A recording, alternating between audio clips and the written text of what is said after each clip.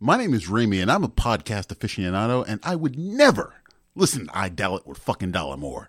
The following broadcast may contain free thinking and open-minded discussion, ideas, skepticism, and adult subject matter. Topics will be discussed using adult language, sometimes gratuitously. Get ready to move the conversation forward. This ain't your granddad's news and comment show. This is I Doubt It with Dollamore.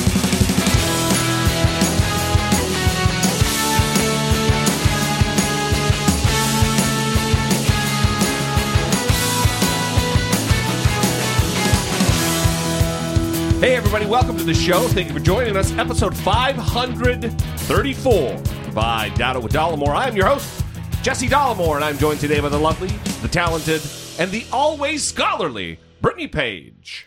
So, you're on a social media break still. No, it's officially done. I just haven't come back. Oh, okay. Well, I don't think you need to I mean, you announced that you were on one. I don't feel like you need to come back and say, all right, everybody, I announced that I was taking a break. My break is now over, and I am back online. The reason I even said why I'm leaving, that I'm leaving, because you have to say why if you're announcing that. Yeah. You know, there's got to be a why if there's a that. Yeah. I announced that I was leaving. Everybody knows on the show, if you listen to 533, you know I was not in a great place. So I fucking said, I'm going to fucking take a couple days. Mm-hmm. And the reason I said that I'm leaving is because I get messaged, I get lots of activity, and usually there's some, like a like, or a love, or a haha, or a, you know, whatever the fuck. There's a reaction, even if it's on a tweet or something. Yeah. Why do you have the look on your face? I don't have a look on my face. A little bit of a look. No. Anyway, and I feel weird about leaving people hanging. Uh-huh. So this is why, if you message or whatever over the course of the next couple days and I'm not there, it's because I'm taking a sabbatical, a very brief sabbatical. You don't have to explain yourself. That's what we do here. What are you talking about? Okay. All right. I understand. But you were taking a social media break, which meant taking a break from like reading the news feed, not necessarily a break from looking at it altogether. Yeah, that's right. We talked about it. And you're like, so you're not going to be on Twitter. And I said, I'll just be out of the news feed, but I don't mind looking at my mentions because that's almost always pretty largely positive. But unfortunately, that was not the case. Well, that's true. And that was not the case. Well, it's not 100%, but it's certainly, for the most part, it's people sharing and mentioning me a video or reaching out, hey, I saw this, da-da-da-da, good job. After I said I was leaving, it was on Twitter. And then I shared a picture of the tweet on Facebook. And it's way too much explanation. But I did there was a dickhole. Yeah. And then that's when I all Twitter just ceased. Because I'm not going to be, Yeah. It defeats the purpose of being detached if you're reading yourself being harangued. Yes. Well, we also want to say we're going to read this one. And it's not to whine. It's not to complain. I don't know. I might complain. I might whine. Well, I don't even know what you're saying. But well, no, you know this tweet because we agreed to talk about it on the show. But I don't know what exactly you're saying right now. Why we're talking about it is not to whine about the hatred that you receive because it's something that you're used to. But we thought that this was actually a particularly useful tweet to read, even though it is hateful, because it highlights something that we like to talk about on the show, which is, masculinity and what that should look like and gender roles and things like that. Yeah. Societal messaging surrounding the way that people are supposed to present themselves and behave. And because for those of you who maybe didn't listen to 533 and maybe who have never listened to the show, I'm a crier. I am not ashamed of that. If I feel the spirit move me, I cry in public. It doesn't happen often, but it has happened. And I don't feel ashamed of that. And on episode 533, there was a lot of tears because we just suffered 2 separate massive massacres in a 13-hour period. And then if you go back even just about a week before that, we had the Gilroy Garlic Festival and another one. And I'm heartbroken. And I expressed that. I cried on the last show. Yeah, and so then you got this tweet. I watched your show on YouTube. I can't do it. You think that's the voice? Yeah. And was impressed, but what the fuck? I just listened to your podcast and Jesus, what the fuck? Control your emotions and love of sandwiches. Your tears are fake as hell. Even co-host has more balls and keeps her emotions in check. Get a grip. Yeah, control my emotions. First of all, I don't even know what the fuck that means. Control your emotions. Control them. Yeah. I expressed emotion. That's not out of control. I certainly wasn't out of control. This person is what one might refer to as a fucking douche. Well, I also think they're a troll. Like, they recently created this account. And who knows if they're actually a listener. But I think that this mentality for sure still exists. Absolutely. I think it's starting to go away a bit as conversations about masculinity, right, occur. Yeah, the farther we get away from like the 1950s where you had to be the strong, silent type and boys didn't cry and you don't be a girl hitting the kid upside the head, that kind of stuff. We're getting away from that. Right. And as we start to understand how harmful those ideas are and how they put men in a position to force their feelings down. They're very natural feelings, very natural to cry. Everybody cries. Yeah. It's totally fine. In fact, we should probably all cry healthy. more. Yes, it's very healthy. But like I said, we wanted to talk about this because, well, one, I'm very interested in this topic. It's something that I would talk about a lot when I would give writing assignments about these issues to the kids that I would tutor when I was tutoring. Right. And it actually comes up a lot in therapy groups as well, with clients or patients, because people are affected by this stuff, right? The messages that we receive from society about the way that men and women should present themselves, the way that you're supposed to behave. And if you step outside of those norms, you are looked down upon and you are told to get control of yourself all of these just ridiculous things, Let me say, I feel zero shame for having cried. Good. Yeah. If you feel emotional about something the way I did, and you don't cry, if you feel the need, if you feel the urge, if it comes on you, and if you just press that down, you stuff that down into that little quiet place inside you. That can't be public. I need to.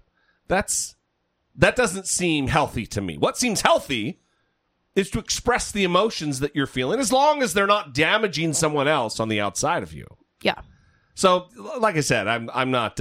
We're talking about it because I think it's interesting, and you for sure have an interest in this. Mm-hmm. I would say though that the audience gets it for the most part, and has been supportive of it. But I think it's useful to not only have you do your thing, and have emotions. Which, by the way, if you're just joining us, not fake.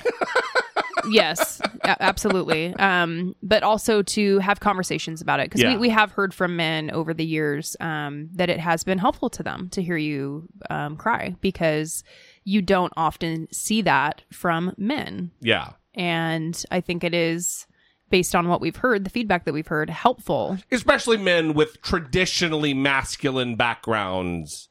Yes. Marine Corps, a big guy, all that bullshit. Yeah. Which is meaningless to the conversation, but traditionally it hasn't been meaningless. Right. So speaking of the audience, this episode is really largely going to be about listener communication. If we have a little time at the end, there's a couple topics I want to bring up. But last episode started with a lot of venting about a particular call from a gentleman named Jim in Houston. And I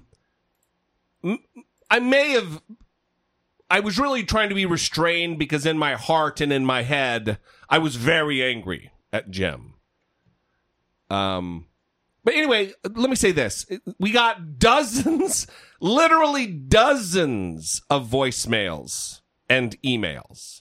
Dozens of people defending the show, defending Brittany and defending me, and lashing out at Jim. And I think that's in support of my position that I was angry. But the very first voicemail we got that evening was from Jim. And this is it. Jesse and Brittany, it's Jim in Houston. Oh man, I'm sorry. Problem with the tone, I apologize. And I am one of those people who tune in with bated breath, waiting to hear Jesse voice the rage in my head about any given situation, but especially this one. So I apologize if I called in too quick and expressed dissatisfaction. Brittany, you have exactly the mindset I was under. I really needed to hear what your reaction was to the weekend, and I couldn't wait for today. I really thought that episode would have been domestic terrorist focused. So I apologize, Jesse. That was not my intention. Tone, I'll work on it because you guys are my heroes. And, but Brittany, yeah, I needed to hear what you guys have to say. And Jesse, you do voice the rage in my head. So thank you very much, and please forgive me. And as far as the Reagan thing goes, yeah, sorry about the tone, but I'm glad you saw Reagan for who he is. Anyway, you guys, Brittany, you are the best part. You know exactly where my head's at, and I apologize, Jesse. You'll have a good day. Love the show. Brittany's the best part. Bye. I love this outcome because this doesn't happen a lot. That's right. You know what I mean? So it was really nice to get this call. And I will say, if we play your call on the show today and you notice that like parts of it are missing, it's because we edited the parts out where Jim was taken to task. Yes. And listen, we do appreciate that, like you said, but we also understand that these miscommunications happen, right? Yeah. It's bound to happen. These are very intense and important topics, and emotions are very intense right now. So we understand that, and I'm not going to speak for you, but I will say that I do forgive Jim.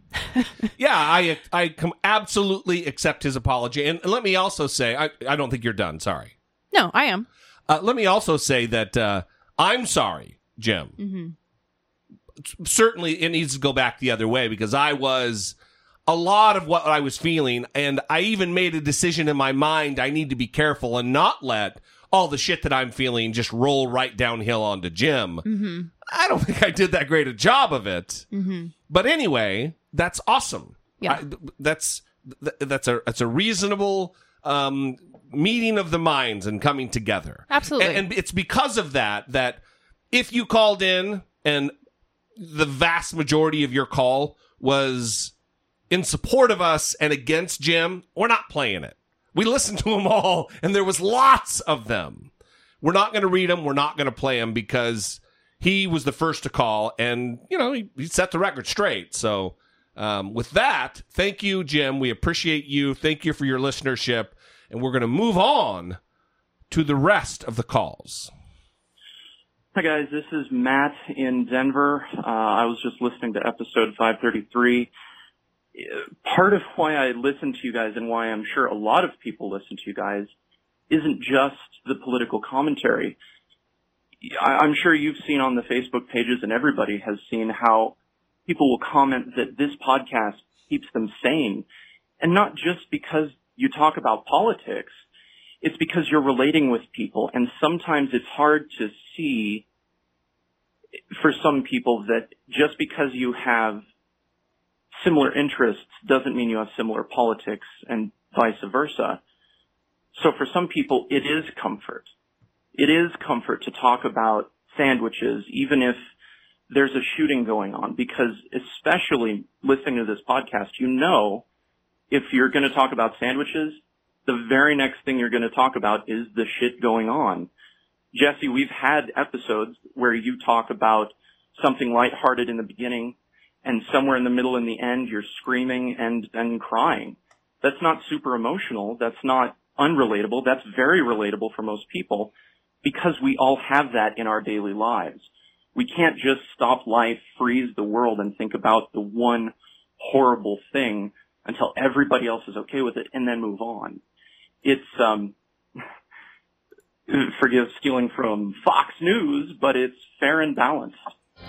Not just fair and balanced politically talking about both sides, but fair and balanced with life, talking about politics, talking about people, talking about the regular things we do in life. I know I'm probably rambling, but this is just my 2 cents.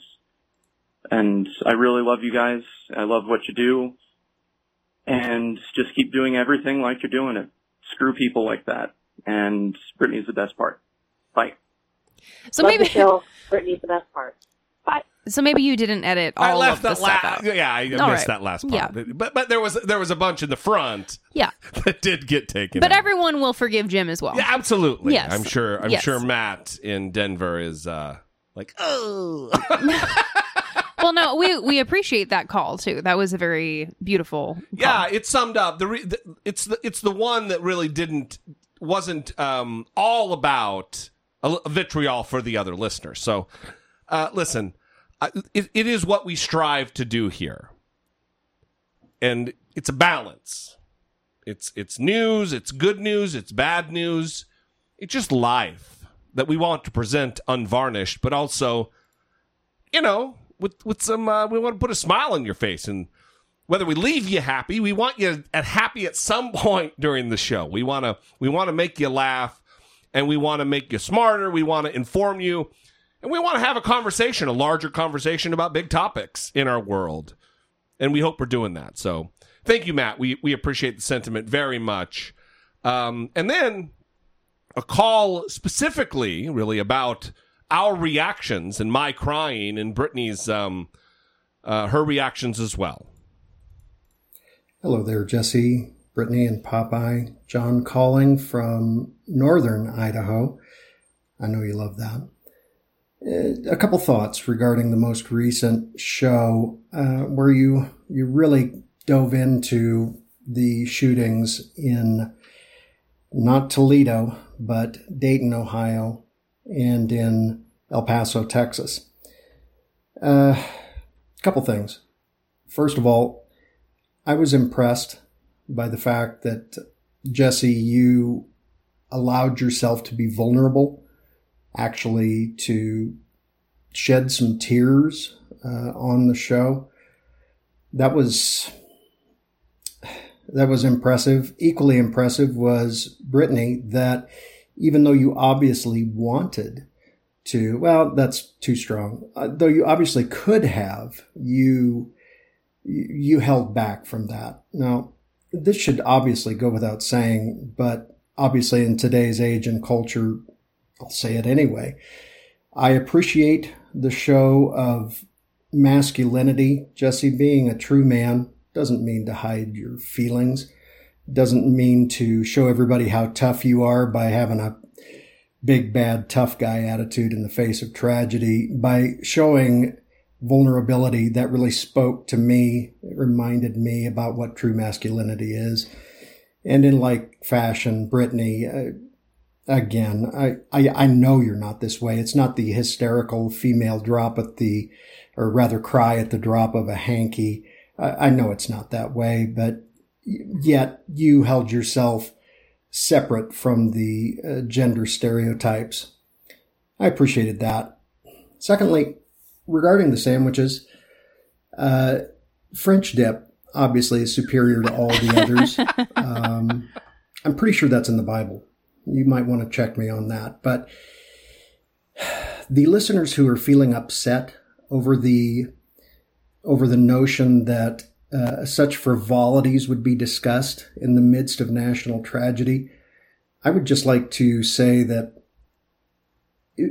tragedy, that political tomfoolery, the general foolishness of our age should not define who and what we are as people. It's these little things that help us to connect with each other, and it's a shame that they couldn't get past that or see that. I rather suspect there was a little bit of the troll in that one, but putting that to the side, it's these little things that allow us to be human. If we become monomaniacs and all we see, all we care about, all we can talk about are the problems without ever stopping to recognize our commonalities as human beings, then what the heck are we even doing? For one, I don't want to be that person. And I appreciate the fact that you two obviously don't either. Anyway, that's my thoughts. Obviously, I love the show, and I appreciate all that you do. Thanks. Bye. Well, thank you very much for that call, John. And Northern Idaho. I'd love to know where John, from where he hails. Yeah. Them's my stomping grounds. I also wonder, if John is a recent listener, because we've talked about our evolution with being comfortable with emotions, throughout the show. And of course, I was raised more like, I think, a traditional boy would be raised, where we weren't supposed to... You might get a rap on the head if you cry. Yeah, we weren't supposed to show emotion. I was taught how to fight. That was how you solved problems. Yeah. Helmets were for pussies, quote unquote. So, I've had to do some unlearning and relearning related to that. So I don't think that I intentionally was not crying on the show. I just think, it makes me very uncomfortable to cry on the show because I can't talk and cry at the same time. Like, It's one or the other. Either I am crying or I'm talking, or I'm going to be making a lot of like wet mouth noises. Oh, yeah. Blubbery, sniffly. Yeah. A lot of liquid. A lot of moisture going on. No one wants to hear a moisture mouth into the mic. You know what I'm saying? That's not good for anybody. Yeah. Yeah. But anyway, John from Northern Idaho. Mm-hmm. You know what I say about Idaho, Brittany? That anything south of Boise South is pretty much just northern Nevada, northern Utah. Idaho starts about a half hour outside of Boise. All right. That's what I say. That's what you say. Northern Idaho is Idaho. Mm-hmm. Anyway. That's what you say. So thank you, John. We appreciate it very much. We hope if you are a new listener to the show, you'll stick around and better us with your calls, with your perspective. Yes, but also continue to watch us evolve. That is right. It's always an evolution. Yes. All right. Moving on, the rest of the calls are, for the most part, about the shooting and the reactions people had after having listened. We've got several voicemails, but we've also got some emails that I want to get to. So let's, what do you think? Start there. Are you prepared anyway? I am prepared. All right. Dear Jesse and Brittany, it's been a long time since I've written or called in. I'm listening to episode 533 right now. To be honest, I heard only the basics on both shootings and couldn't even tell you the day it happened. You talked about taking a social media break, being willfully ignorant and stupid, and whether or not that's better than being in the know. One example of many, I knew when the debates were, but didn't watch either one of them. I don't really watch TV and have wanted nothing to do with Facebook since the beginning of July. On June 9th, my husband and I found out we were expecting baby number 2 after 2 miscarriages. My first prenatal appointment was on July 3rd. That appointment was followed a week later by a D&C. I had an empty sac, no baby. I crawled into a hole that included no news, no Facebook, no wanting to talk, and questioning my sanity. I do think being willfully ignorant sucks, but sometimes it's necessary. Little by little, podcasts came back. I've missed a bunch, but little by little, I'm listening again. For right now, you two are my news. You are my Facebook. In the process of wading back in and rejoining society, I'm thankful for not only the information I get from you, but for Popeye, for sandwiches, for all the times you've made me laugh, and Jesse's tears following the deaths of innocents. Whether the caller meant to be a jerk with not finding sandwiches filling enough, here's another perspective. I'm getting exactly what I need from you. Please don't stop doing what you're doing exactly the way you're doing it. Keep the light and the dark, the laughter and the tears, even the swearing and name-calling. You're consistent, you're honest, you're the friends I'll likely never meet but still depend on. You're both the best part. Much love, A. Wow. Thank you very much for sharing. Getting emotional again. We feel very, it's not a word I toss around or use flippantly, but we feel very blessed. We feel very lucky to be in the position we're in. We've had multiple people. We had one individual write in with a very emotional story about how we had helped them coming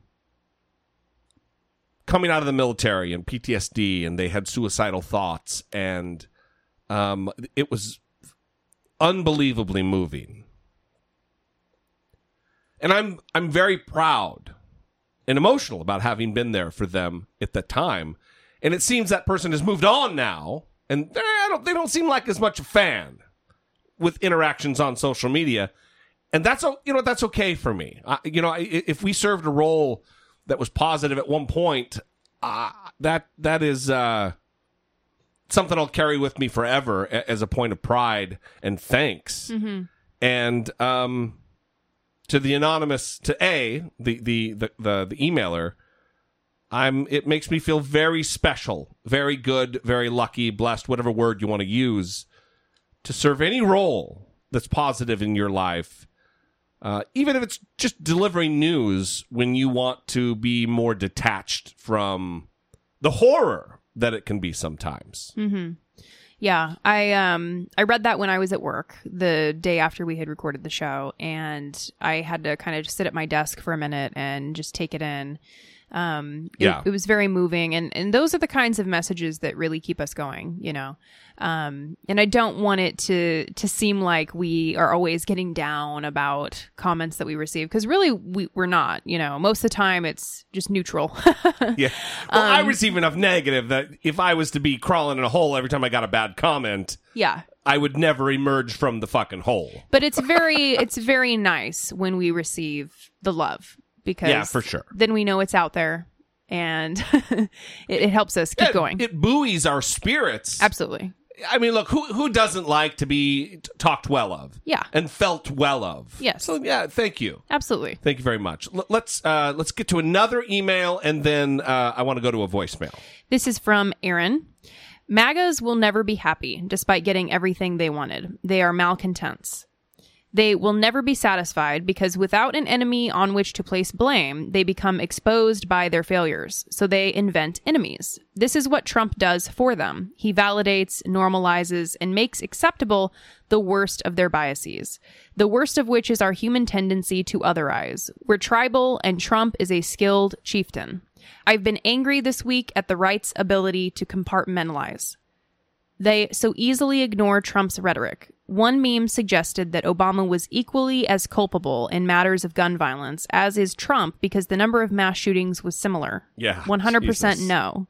Mr. Obama's words were inclusive and uplifting, only condemning the worst factions of our society. My fear is that too many Americans are willing to accept Trump's doublespeak. Are there enough of us willing to shed our human nature to reject the other? Fingers crossed. Aaron from the Panhandle.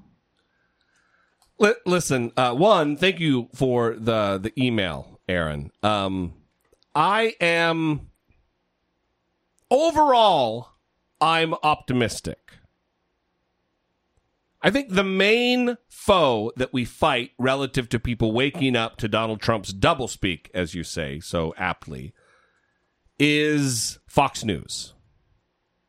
Because if you're watching any other news source or reading any other normal news source, you're seeing how much of a manipulative liar he is. You're seeing that after Parkland, he made the exact same proclamations and promises relative to policy, relative to background checks, that he's making right now.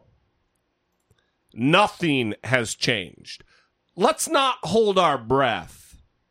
The proof is in the pudding. You can promise all you want, but if you don't fucking deliver, those promises are just that. Words. Meaningless. But I share your frustrations, Aaron. These are very frustrating times. But I would say this. Obama had a Democratic Congress for, a decent portion. For sure his first 2 years. And we don't have universal background checks. So this isn't just a Republican problem. It's certainly more a Republican problem than it is a Democrat problem as far as its origins. But Democrats are not blameless in this. They're just as afraid as the fucking NRA, or at least they used to be, than they are now. So, come on, Amy McGrath. Yes, come on, Amy. Just add that in. Former Marine. So we also have another message here, and this is from Anonymous. All right. Hello, Jesse and Brittany. I would like this message to remain anonymous, as I'm sullen to admit my first time hearing of the Dayton and El Paso shootings was on your show. For my own personal reasons, I have been focused on distractions more than information as of late. But my mental health aside, I missed tragedy falling upon people in my country. And after learning of this tragedy and hearing you two speak on it, I was inspired to express myself in the way of poetry. I don't know that it will do anything for anyone experiencing grief over this horrible occurrence, but I wanted to share it with you in hopes to alleviate my guilt.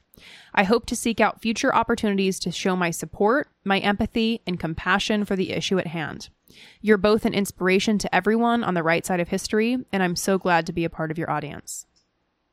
So I'll start the poem now. I want to say that I am not like an expert in reading poetry, so I really hope that I don't mess this up. I'm not even a novice at reading poetry, so you're ahead of me.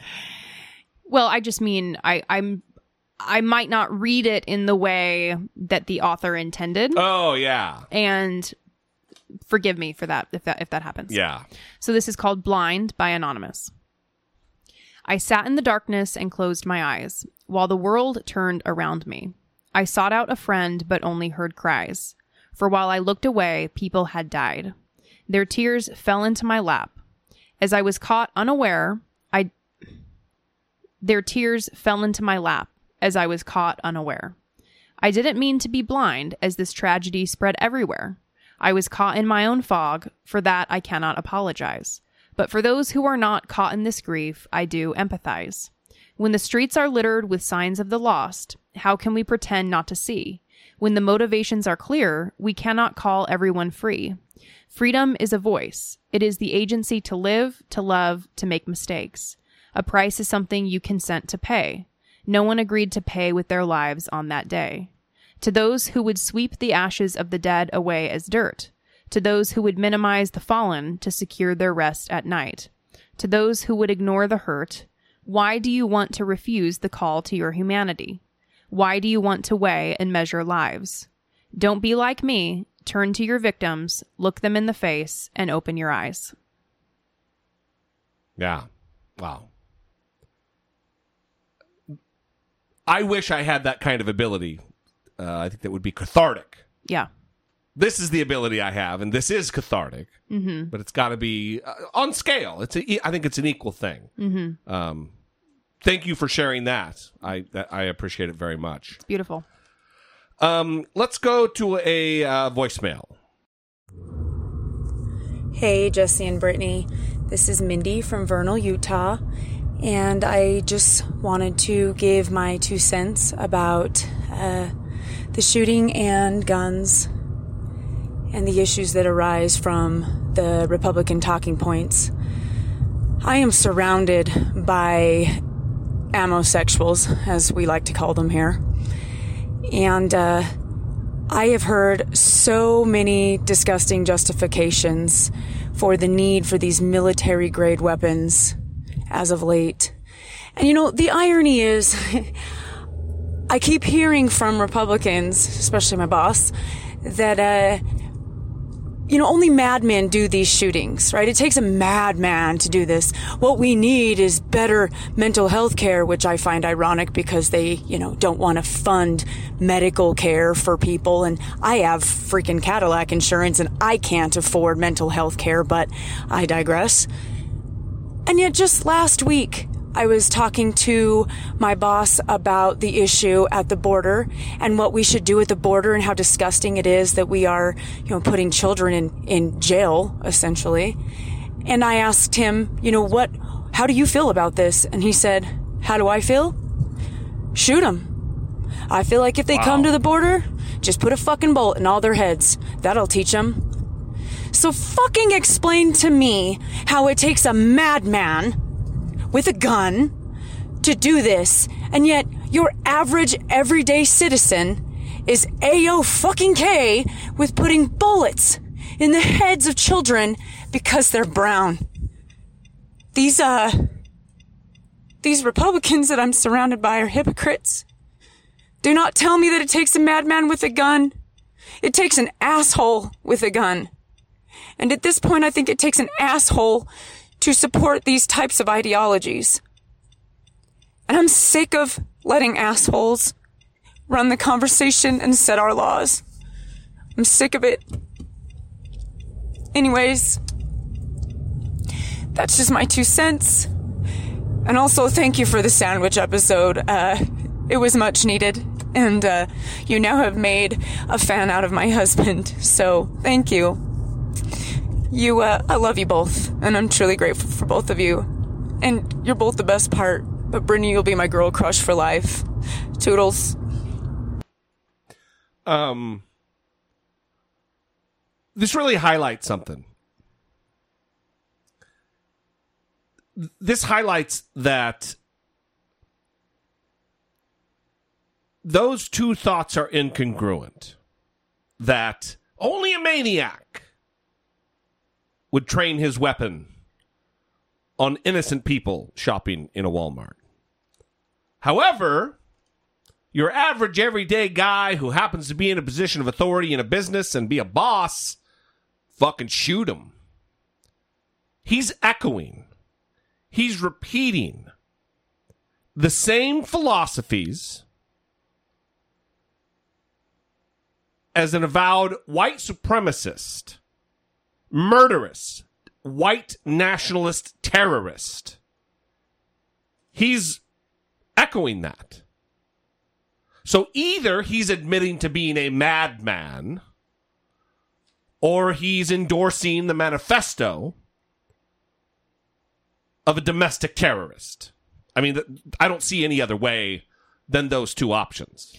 Yeah, I don't know why this has consistently been the argument from idiots, but ever since I was a teenager, this is the kind of stuff that I would hear. I mean, from other teenagers, I would hear this. It's shocking that adults are saying these kinds of things. Teenagers who don't continue to learn and grow up to be adults, and then they're the same fucking idiots they were in high school. That's absolutely true. But I remember... I learned that from you. Yeah, not that that's you, but you point out people that, they haven't read a book. That's your thing. Is they stopped learning. Yeah, they probably didn't even read books in high school. They stopped in fucking junior high. Yeah. God damn. Well, and I was actually thinking about this on the drive home, because why wouldn't I? You are on the 405. Yeah. It's the 605 to the 405 to the 55. Yeah. Sturt. La Cienega. What are you doing here, Sturt? Rosecrans. So, no, I was really thinking about this, though, because of the environment from which I came and how weird it is sometimes to think about where I've ended up, Yeah, sure. The odds were not in your favor. It's even weird for me, and there's still parts of me that are like your little white trash Brittany Page, and sure. I still carry that with me because that was so much a part of who I was.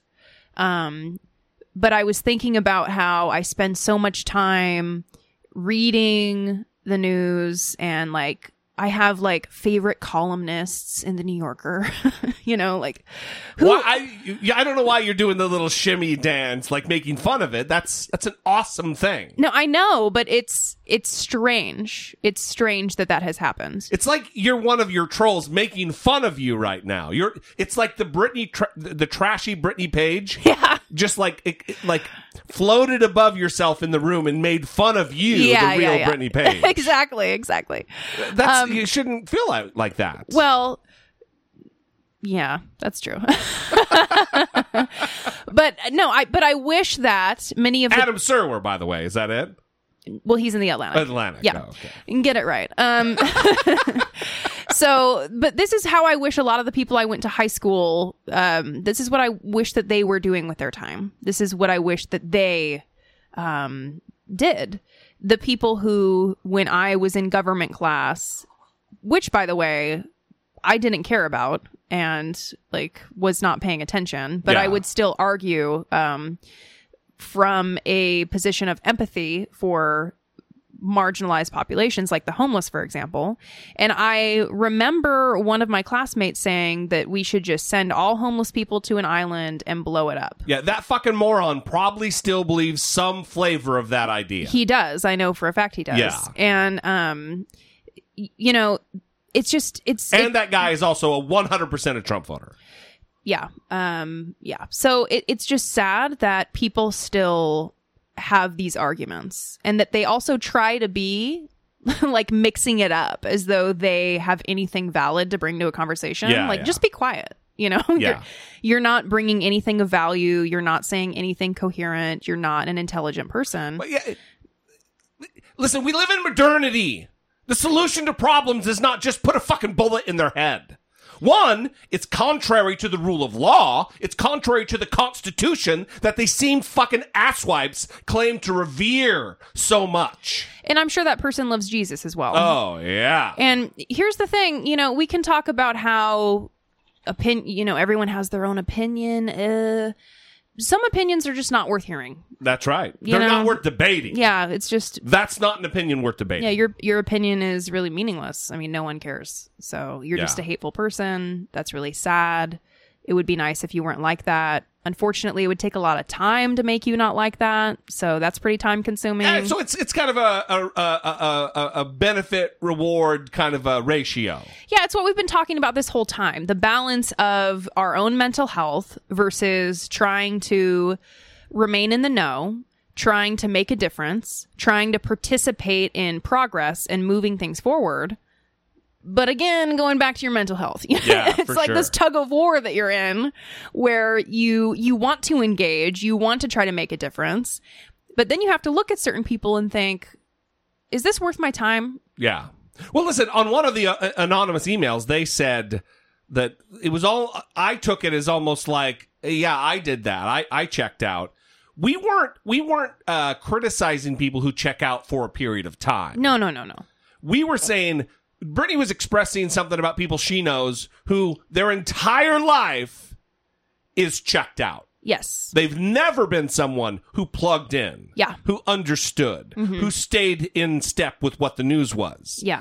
Taking a little break for whatever hiatus you need, that is understandable. Absolutely. That is justifiable. That's not what we're talking about. Yeah. We're talking about people who just, they don't give a fuck. They never have. And that to me is shameful. Yeah.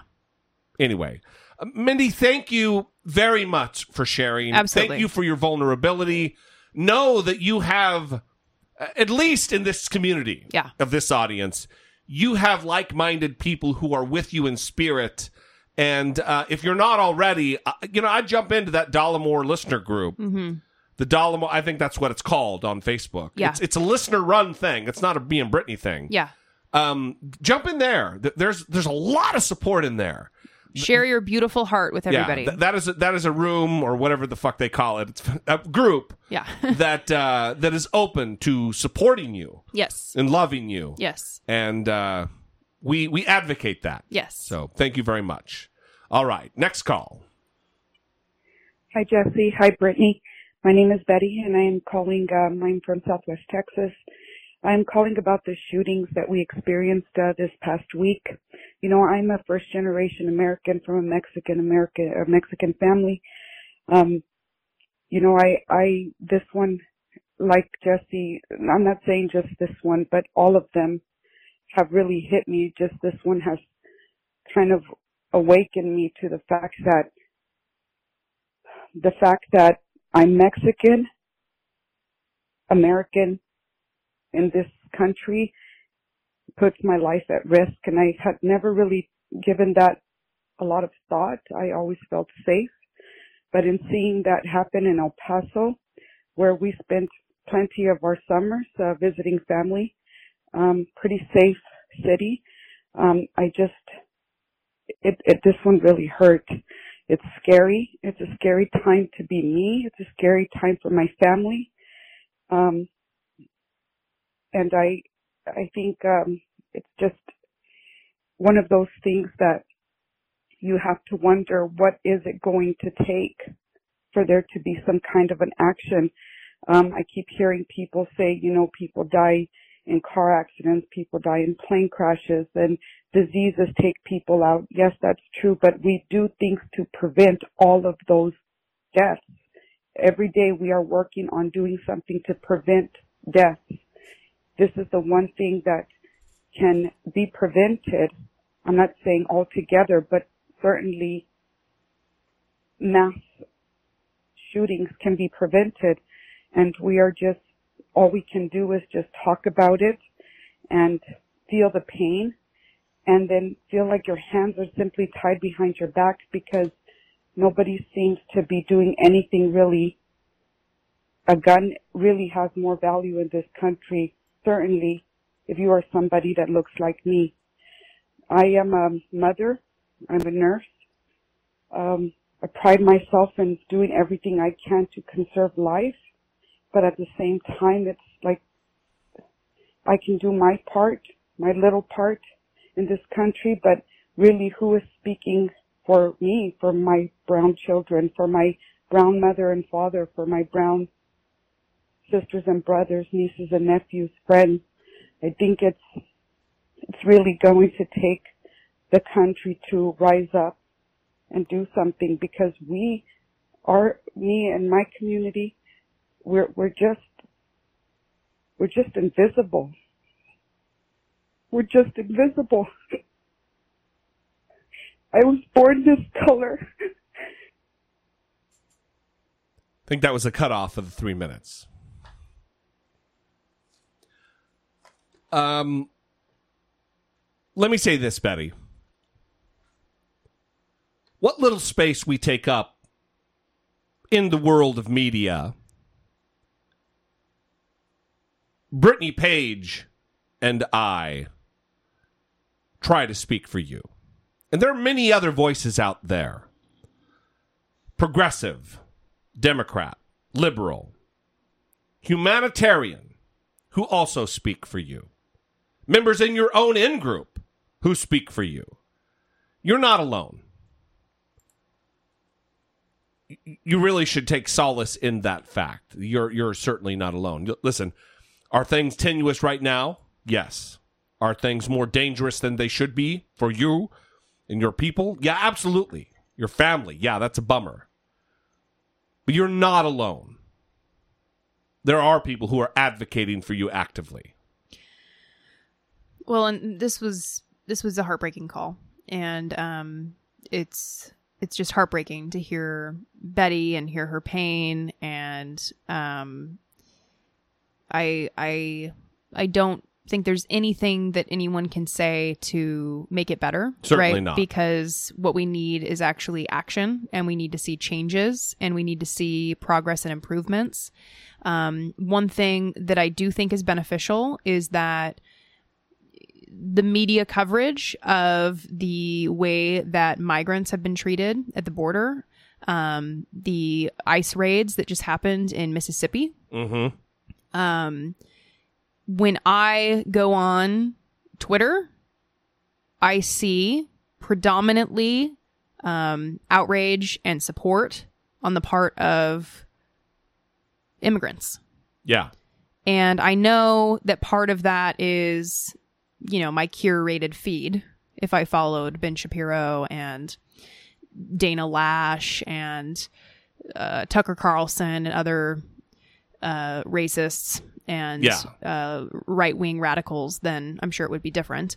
But I also look through the replies and I see hatred, certainly. But I also see people battling against that hatred.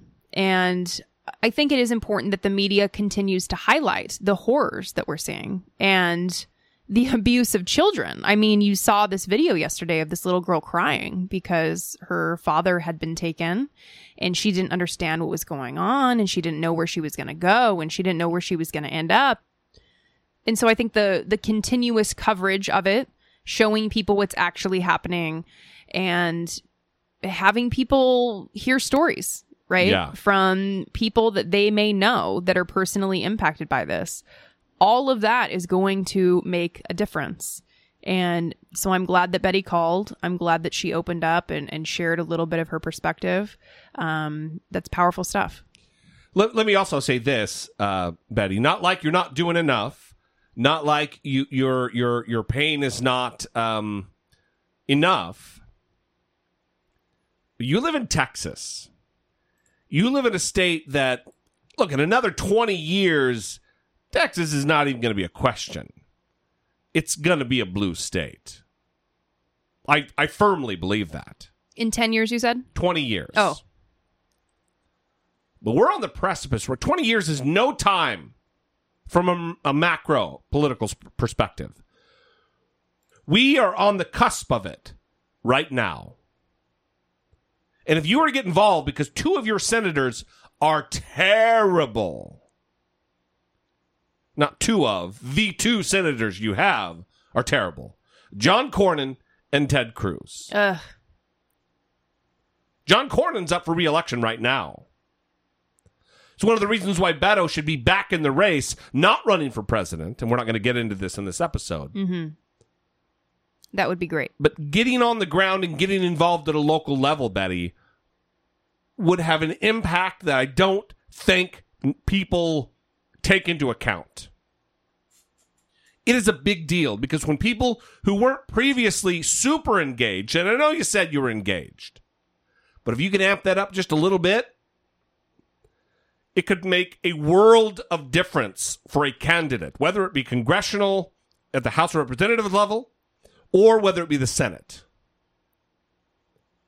It's gonna take not allowing ourselves to get into a malaise.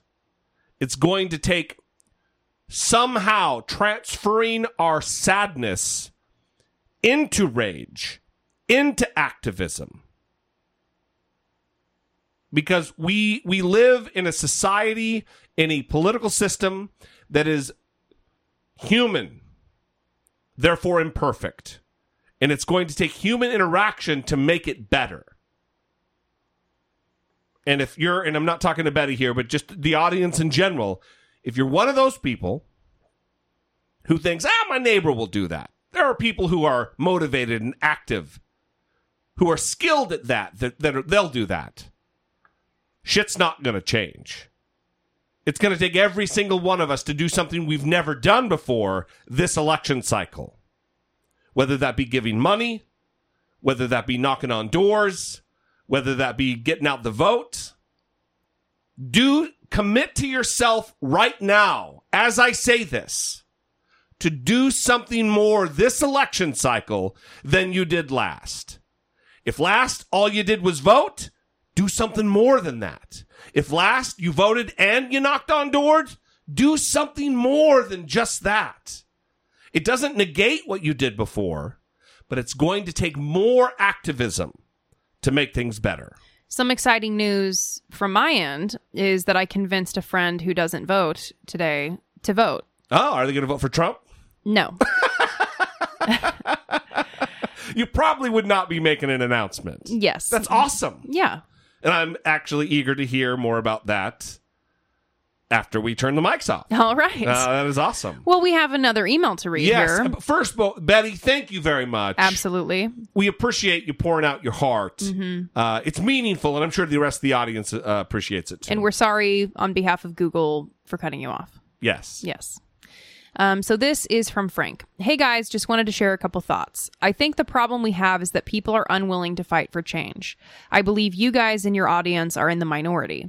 Most people don't care about gun violence, prejudice, income inequality unless it somehow affects them or someone they are closely related to. Wish that wasn't the case, but it's just the way I feel after watching injustice counter by dumb Fox News arguments. I listen to their logic and laugh, but then I see people regurgitate it as if it makes sense. Those guys know how to tap into their viewers, enrage, and incite them. Then those voters vote in high numbers. Hard to beat them without similar excitement for Democratic candidates. Love you guys. Keep up the great work. That's the way it always is, though, Frank. There's always an excitable voter base that makes it happen. That's why this last election in 2016 was the quote-unquote blue wave because of the excitement against Donald Trump. That's kind of the way it always is. But I will say this, that it is, again, if all you did was vote last time, now's the time to do what Brittany Page just said she did. Convince a friend. Get out there and knock on doors in your neighborhood. If you've never had a yard sign, go get a yard sign. Do something extra. Not to keep beating the dead horse. Anyway, Frank, thank you for the email. We appreciate it. And we have one more email. This is from Tom in Barnesville, Pennsylvania. Barnesville, Pennsylvania. Been listening for a while. Enjoy your show. I was a Republican for many years, almost 25. Over the past 6 years or so, my thinking has been slowly changing. Donald Trump accelerated that, and after his election, I switched parties and consider myself a proud Democrat. My thinking has evolved over this time. Are Tom and I kindred spirits? Is that what's happening here? I think so. I think that might be the case. My thinking has evolved over this time on things like taxes, race issues, and healthcare. I believe I've seen that the GOP has not been speaking for me and not speaking for the best interest of Americans for a long time. This is especially true when it comes to guns. I live in rural Pennsylvania and have been a gun owner since I was old enough to own one. I have been a member of the NRA, proudly displaying my Sportsman for Bush bumper sticker, which I still have plastered to an old file cabinet in my basement where it belongs. I moderated my views over the past decade, being more open to limits for a while, but I really took a harder stance on gun control after Las Vegas. For me, that was the catalyst for taking a long, hard look at gun ownership, especially around the .223 round usually found in the AR-15. Reading accounts from medical doctors about the devastation this round causes, more than any round, has made me believe that something has to be done, especially around assault rifles and the .223 round and other high-velocity rounds. These rounds are made to kill. Any bullet can and will kill, but the AR-15 is designed to kill, but also to cause catastrophic damage to the survivor. I want these guns off the streets. I don't want them in civilian hands. This rifle, and especially the .223 variant, are so dangerous no citizen should own them, full stop. Though I don't own that gun, I do own several firearms, and am seriously considering surrendering my weapons. But how do I get rid of them? Any insight into getting these off the streets would be helpful. Tom. So, you can surrender your weapons to the police. So, if you are curious about how to do that, I would just Google surrender firearms and then your city. When you Google how and where to surrender guns, which is what I Googled, several different cities came up. I don't know why, but Redondo Beach was the first one. And so it has specific rules for whatever city that you're in. But typically it's you just call the police department. You say that you want to surrender your firearm for destruction. That's right. And then they will respond to your home or to your business to collect the gun. Or you can bring it to the police station, but you have to make sure that you can drive the gun there, which apparently is not the case in some states. Yeah. Or on some ages or something. Yeah. I don't know about the specifics of that. What I would do is, I don't know about the specifics of your particular municipality is what I'm saying. But what I would do is I would break the gun prior to bringing it in. Not just dismantle the weapon, but disable the weapon somehow. If you got a vise at home, bend the barrel, do something so a cop just can't, free gun. You know what I mean? Because if you really want it out of circulation, and I'm not advocating you do that, I'm just, if this is your decision to do it, then you don't want somebody else to just have a gun. You know what I mean? A lot of municipalities, especially here, like here in LA, they absolutely, they have gun surrender programs where you can just bring it in, and they'll even give you like $100 gift card to, probably some shitty restaurant or whatever, but or Amazon gift card or whatever. But probably not in your rural neck of the woods. If that's what it says there, to contact your local municipality relative to like the city, then do that. But I might even start at the state police and see what they would do. Yeah. Yeah. That's for sure the way to do it. So thank you, Tom. We appreciate it. Do not put an ad on Craigslist saying that you're wanting to surrender your gun. Someone will come get it, and probably not a person you want to have it. Yeah, it'd be like selling a futon where they just like pick it up and go to walk away without paying the price. And then they go and they do harm with it. That is right. Certainly. Yes. But your heart's in the right place, Tom. Yes. That's it's a good sentiment. Well, we appreciate it. I'd be interested actually to hear from listeners who have surrendered their weapons, if that's the case, just to know what that process was like for someone who's gone through it. And Tom, if you decide to do this, definitely call back. Definitely write back. Absolutely. And let us know how it went. So it could be instructive for future individuals who are listening. Yes. All right. Let's get to a voicemail. Hi, my name's Josh. I'm a huge fan of your guys' show. Love both of y'all. And after listening to episode 533, the other thing I kind of want to talk about is like the people who, maintain that they're going to keep their guns because in case the government comes for them, they're going to rise up. Now, I served in the military for some time, and my understanding of how things work there might be with coloring this. I could be wrong. I mean, I wasn't like, Captain America or anything like that, but I did see the technology that we have versus technology that the civilians have. And, usually my response to somebody who says, the government tries to take my guns, we're going to rise up and blah, blah, blah, is hellfire missiles, drones. Those are my words. It's like, kind of leave it, kind of saying, leaving this here, because I don't think that's something that we're going to be able to fight against. So the argument is meaningless to me, and doesn't justify the cost of what's being paid now, and the greater cost of how it expands out towards people who just weren't there but were related to the people that were at these mass shootings and stuff. And I get the anger. I'm so angry sometimes about it, and then other times it's just like this, because it happens so much. This vast empty gulf of just numbness. So, it sucks. And every so often I have to kind of just watch the video from this dodo to make myself feel better about humanity or something like that. Anyway, love you guys. You guys are Brittany's the best part of the show, but yeah, you and Jesse too. So y'all take care. Bye. Love the show. Brittany's the best part. Bye. I agree 100. I mean, obviously, I agree 100%, Kathy. That if you are out there and you're thinking, I'm gonna rise up against the government, everybody, it's gonna be a bloodbath when they come to try to take my guns. You're right. It is gonna be a fucking bloodbath, but it's not gonna be the soldiers or Marines or whatever military personnel that you suspect is going to come and take your guns. If that were to happen. And we have laws in place in this country where the military isn't going to take your shit. Google posse comitatus. It's not going to go down your way if you have an AR-15 or 10 AR-15s. When I was in the field one time in the Marine Corps with a buddy of mine, we were being lazy and we were hiding in a grove of trees.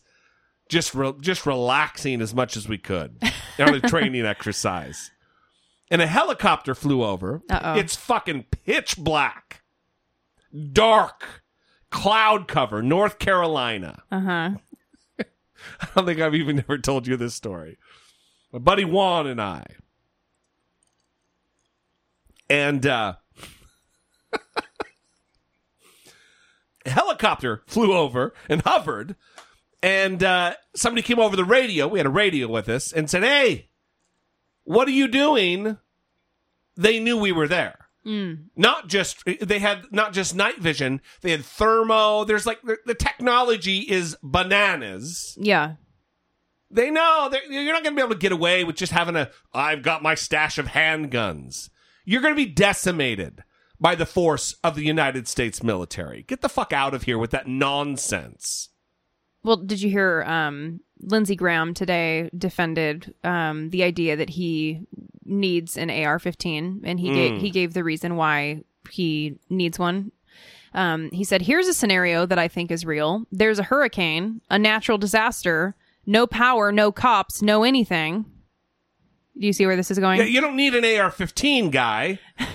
You need something for close. You need a shotgun is what you need for like home security. A reporter then asked if he meant looters, and he says, quote, "Yeah, people, they're not going to come to the AR-15 home. Well, I think if you show up on the porch with an AR-15, they'll probably go down the street." Right. Intimidating individual, Lindsey Graham. I don't even know if Lindsey Graham is intimidating with a firearm. With an AR-15. Mm-hmm. Get the fuck out of here. I was trying to make a reference to that movie where, like, there's no laws for 24 hours, but I don't care about it enough to even know Purge. the name of it. Oh, The Purge. That's right. Yes. Yeah. He's, like, going all Purge on us. The only Purge I've ever seen is the Rick and Morty episode. He's like, "Here's a scenario for you. The Purge happens. You need an AR-15. Okay? Right. You can't accomplish it with any other kind of firearm. And I'm not even just excluding firearms. Mm-hmm. Like I said, a shotgun is going to do better in a close quarter kind of a situation because it's a spread. Anyway, get the fuck out of here, Lindsey Graham. Thank you for the call, Josh. We appreciate it very much. Let's move on. We got a couple more calls. 3, in fact. David, Kentucky.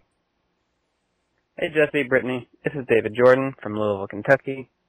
Being from Kentucky, I hear you about needing to stand up and do something about Mitch McConnell. The podcast Embedded has a 5-part series on his history of how he got up into politics, starting with butting up with popular kids because he's not very charismatic, and then a little bit of lying here and there. But also supporting things that are known health risks despite them being popular in Kentucky, like tobacco and coal. Later, with Citizens United, he doesn't really need that so much, but I think he still does it, obviously. And I guess this is just me rambling about he's super well funded now. He knows how to get money, and he knows apparently how to win despite being incredibly unpopular. Embedded talks about he's likely going to be locking arms with Trump so he can bring up his support, his popularity. And I obviously want to do that, do something to change that, being in this state as of late, 2 years now. But it's a little politically paralyzing. Because he has won several times despite being unpopular, and he's going to be throwing a whole lot of fucking money at it. And this isn't an excuse to not try. This is just me looking at it and saying, God damn. Like, it can be rough, and it's risky, I guess, or I don't know. So I just wanted to mention that I hear you there, and I do want to try and get into that and try to make a difference there. On the other side, on the weapons side, unlike you, I didn't take a media break. I shared several things about my feelings on the current issues. And at some point, I'm going to share a story that I'll share here now. When I was living in a nicer part of town, Highlands in Louisville, there was a couple who took evening walks, an older couple. The man carried.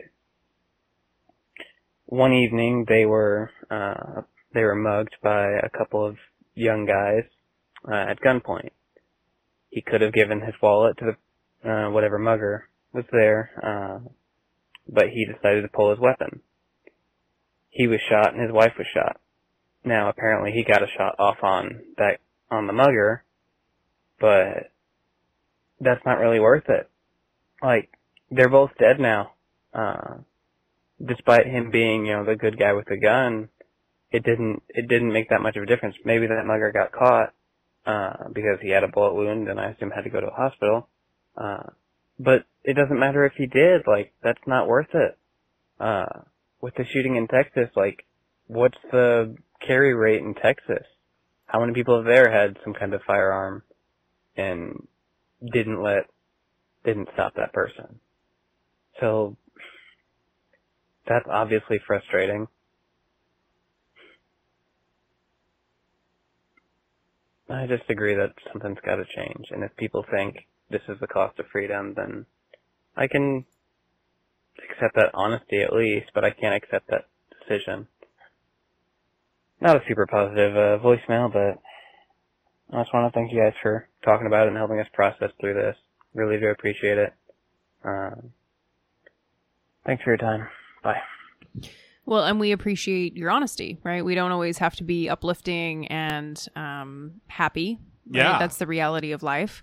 But I appreciate the conversation surrounding people who believe that they are or will be Jason Bourne in these kinds of situations. Yeah, for sure. That simply having a gun in their possession during one of these moments will imbue them with the superpower of being able to respond. A Navy SEAL or Israeli Mossad or something. Yeah, I mean, please.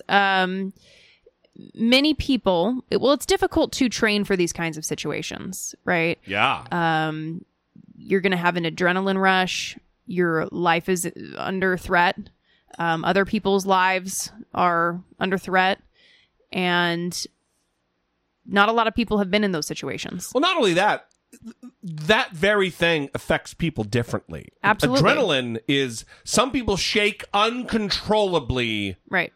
With a fight or flight response. Right. Some people are able to calm themselves and become laser focused. Yeah, but that's not common. It's very rare for that to happen. It's actually very common to lose control. Yeah, and it can also differ. Just because you've had the experience doesn't mean that you are somehow better able to calm yourself and be laser focused. It could go either way, right? I'm both ways. You've seen situations we've had with the screaming lady we talked about maybe 150 episodes ago. Mm-hmm. I shake. Mm-hmm. I get like I'm shivering, but my mind calms and I take action. Mm-hmm. But I have the physiological, like my hands go numb kind of a thing. Mm-hmm. Anyway, sorry. Yeah. And I've been trained. I'm not just some person who thinks, I got a gun, I can take care of biz. Yeah, I have trauma in my background. I've been held at gunpoint. I have these experiences, and I don't assume that I would be super great. Yeah. Okay, because you never know. Okay, just because you've experienced something doesn't mean that you're ready for it to come again. Yeah. Now, I don't get as freaked out by certain things that have happened in public. Like, I've witnessed fights in public, and I've been around friends that were like, oh my God, we need to get out of here. And I'm like, well, this is kind of entertaining. So it really depends, but I just hope that people stop deluding themselves about what their possible reaction would be in the situation, because you just don't know. You just don't. And even if you've been in a similar traumatic situation, you don't know that you'll react the same way, or that it will have you better prepared to be super focused and take aim and save the day. I will say that there was an armed off-duty firefighter, I believe, who stopped that Springfield, Missouri. Yeah. The guy who was armed yesterday. Yeah, who went in a Walmart and he held him at gunpoint until the cops came. And this little dipshit was also had his phone out. I don't know if you read this, and was filming people's reaction to him. So I don't know if he was just a rabble-rouser or has other mental issues, or I don't know. But it's definitely get the fuck out of here. You shouldn't be able to just open carry, strapped onto your goddamn back, a weapon of war, and walk through a grocery store shopping. Yeah, so I'm highlighting that story because I think the people who are good guy with a gun happy, that they always accuse left-wing media of ignoring instances where someone with a gun has done something useful in one of those situations. But the thing is, it's so rare. Okay? It is rare. It's very rare. Think about the past 5, 10, however many cases we've had. When has there been the good guy with the gun who saved the day with the cape on? It's rare. Yeah. Anyway, thank you for the call. We appreciate it, David. Let's move on. Ken. Hey, Jesse. Hey, Brittany. My name is Ken. I'm from New Jersey, although recently I had to move to the South, so I'm in the trenches. Yeah, Jesse, I had to call. Most of my life, I've been off the grid, couldn't afford a computer, had a flip phone. About 3 years into the Trump presidency, my boss required everybody to get iPhones, so I jumped on YouTube and went head first into the rabbit hole and got my head all spun around. But I could notice that, there were, videos from the right, videos from the left, and, I could see what was going on. And I've always had leanings to the left. I'll say I was a left moderate. But something that bothered me was a couple of these guys were military and used the word patriot a lot. And, I started to feel, I have a tremendous respect for the men and women in the military. And I was like, am I on the wrong side? What am I, do I not love my country? Thank God I found your YouTube, Jesse, to see a guy in the military that talks eloquently, precisely, very knowledgeable, survived a right-wing radical religious family. It was a godsend. And then I find the two of you on your podcast, Brittany's perfect yin to your yang. So I didn't call to gush over you guys. The reason why I'm calling is that in an episode recently, you guys, paraphrasing, you were questioning, should we go on and on about Donald Trump? He does this, he does that. And I've been meaning to call, and every week there's something different. And I just listened to your cast about the El Paso and Daytona shootings. I'm calling to say that I need you guys to continue what you're doing. Your fans need you guys. Your country needs you guys. You are passionate. I've noticed when the right wing speaks about, these guys, the Republicans and Rush Limbaugh, Donald Trump says whatever he wants, whenever he wants. These guys twist themselves into pretzels trying to spin it. And it sounds like we're at the same meeting and said, this is what we're going to say, because they say it all right from the script. And people on the left, especially you guys, you speak from your heart. You seem like people that I would love to sit down and break bread with and just talk about things with care. Jesse, you were overwhelmed, and you too, Brittany, you were overwhelmed. But I didn't call just to gush over you guys. I did call to inspire you guys to continue your work. I do believe that Donald Trump is purposely trying to radicalize a certain segment of this country. And I think it even goes beyond people in poverty and uneducated people. I think it goes as far as people that are actually happy about what has happened in El Paso and Daytona. And I believe it's going to get worse before it gets better. So we need people like you guys to continue to inspire and uplift normal human beings in this country. So thank Thank you guys. Continue your work. And as usual, I'm the best part. Wow. That is fucking bold. All right, Ken. First time caller. Best part of the show. Yeah, fucking right away. There you go. Well, we appreciate that, Ken. Thank you for all of the love and the support. And by the way, we don't mind you gushing over us. We love that. Good times. That's what we need. Sometimes we do need that. But I want to say we've actually heard from a lot of people that we don't normally hear from. Yeah. And I love that. That has been fantastic. I mean, I love all the regular cast of characters, Absolutely. but goddamn, I love new blood. Yeah, we know so many people are out there listening silently, which is okay. Yeah. Right? But we definitely love to hear from listeners that we haven't heard from before.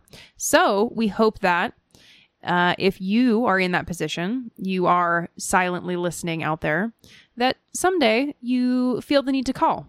And one thing that may help you with that is if you put the number into your phone, because then when you get fired up, you're feeling a little down, you're feeling like you want to send us some compliments, whatever it might be. You want to gush a little bit. 657-464-7609. Or you can send a voice memo to idoubt@dollamore.com.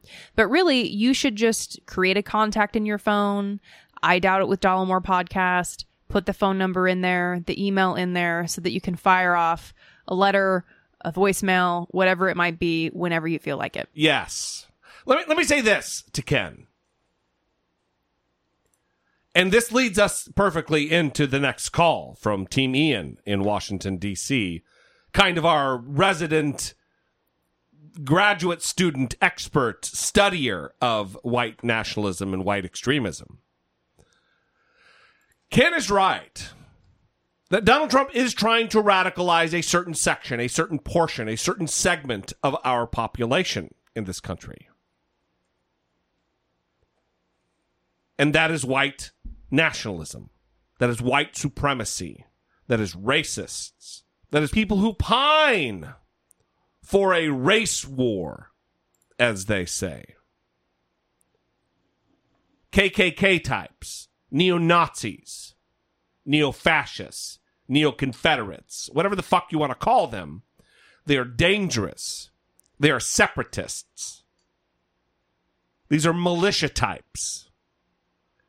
These are people who have a fundamental misunderstanding of our Constitution.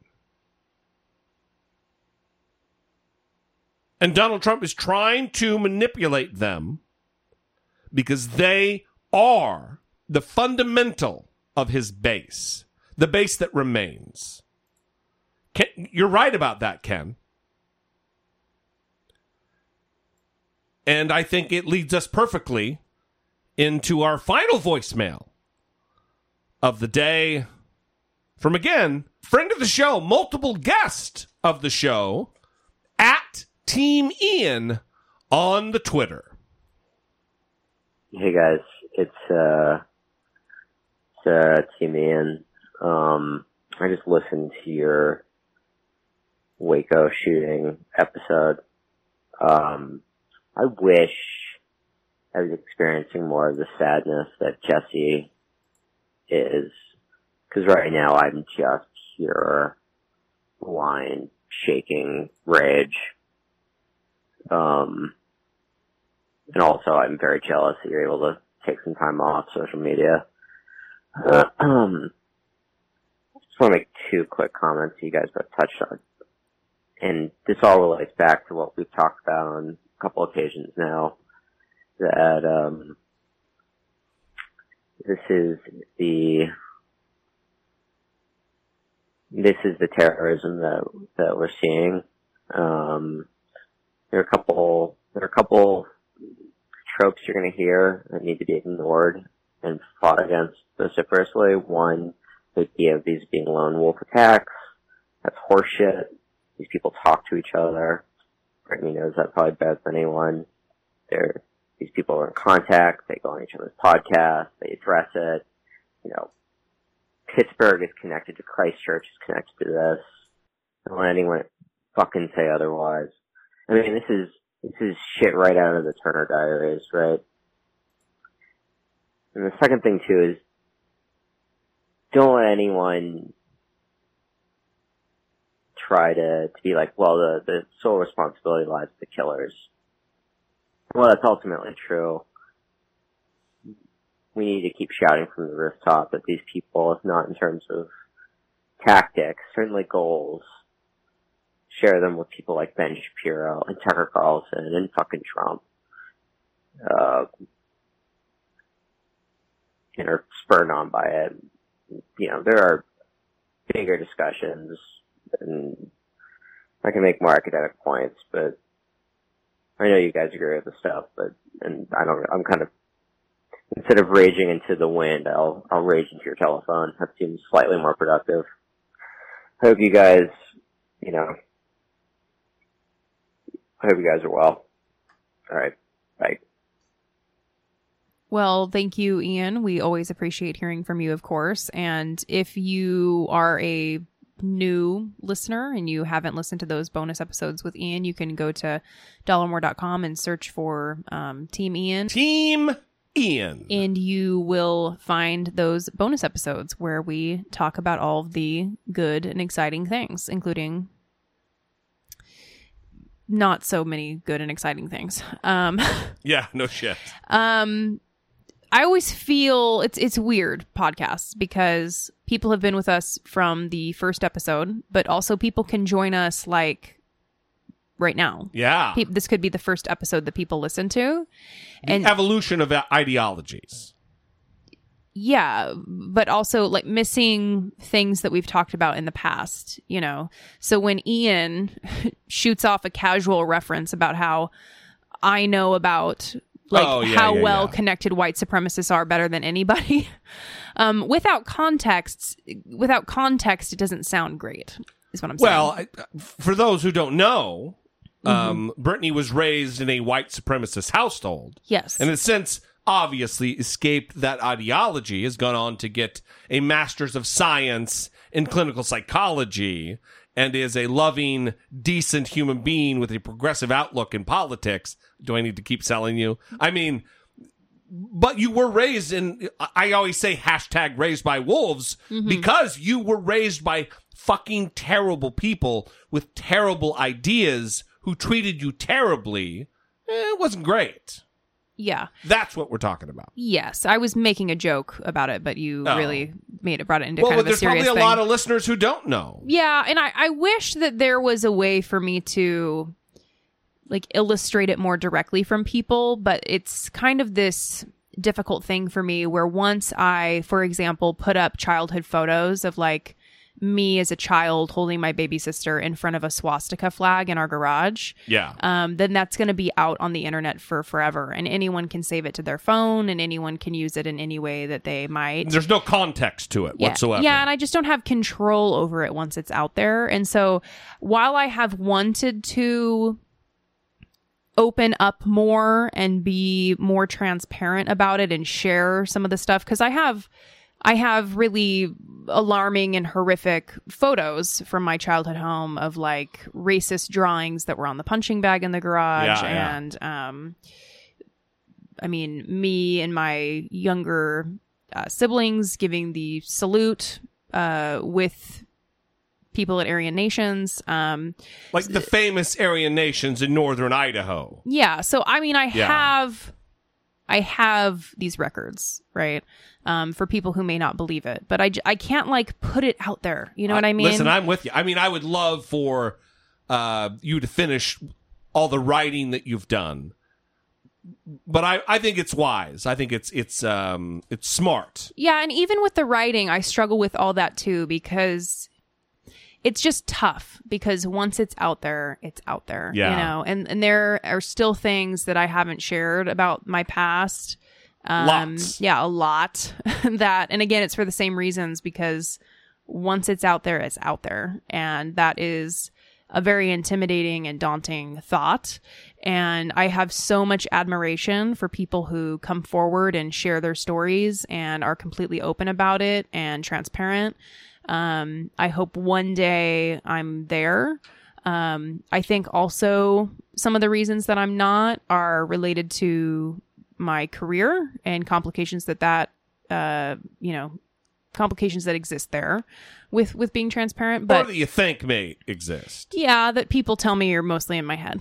Yeah, I'm one of those people, but we're not going to get into that here. Yeah, but I just wanted to bring that up because it is a strange thing about podcasting where every time we clarify a statement, the people that have been with us for a long time are probably like, yeah, we get it.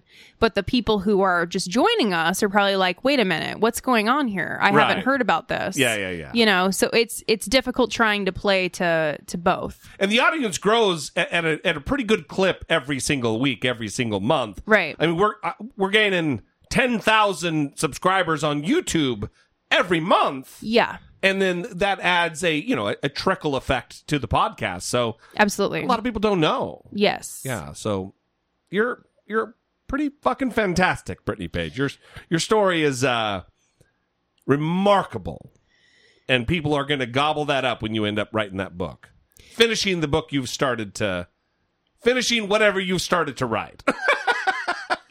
Well, you are awesome too, Jesse D. All right. Thank you. You're welcome. I am pretty awesome. Anyway, we're going to end it there. Listen, I had plans for talking about Trump showing up at the hospital in El Paso. I had plans to talk about Tucker Carlson denying the existence of white supremacy as a problem in America. And I've got all those clips. And we're going to talk about that next time, whether that be Monday. Because this weekend, everybody, is the first weekend we're going to be back into a dedicated I Doubt It with Dollemore, Jesse Dollemore YouTube studio. So that's where we'll leave you. We have a lot of new Patreon supporters that we're going to list next episode, not this episode, because I wanted this just to be just like last episode. I didn't want that to be about hawking for more support of the show on Patreon. Just like here. I'd rather we'll talk about that. We'll go back to kind of normal next time. There were so many people who had so much to say. I wanted to highlight those views. I wanted to platform those emotions and those feelings. Brittany was very passionate about giving space to the emotions, to the venting, to, I don't know, what are the words? Processing. To processing. That's right. Mm-hmm. See, I'm the dumb guy. Brittany Page is the expert. All right. So we'll get back to, if you gave on Patreon and you're a new supporter, listen for your name next time. It's going to be awesome. We love you guys. We appreciate you. We'll see you next time. For Brittany Page, I'm Jesse Dollemore. This has been I Doubt It. What the fuck? Control your emotions and love of sandwiches.